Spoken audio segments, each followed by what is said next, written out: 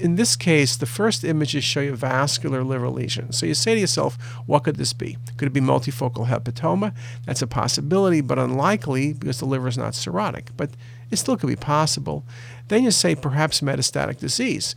Without looking further, you might think of neuroendocrine tumor, you might think of thyroid, you might think of kidney. As you scan further down, you can see a stent in distal common duct.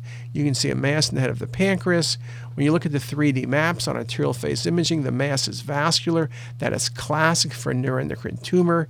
Neuroendocrine tumors, when they go to the liver, which is a common site of involvement, classically will give vascular metastasis. And this is a beautiful example of a neuroendocrine tumor of the pancreas with liver metastasis.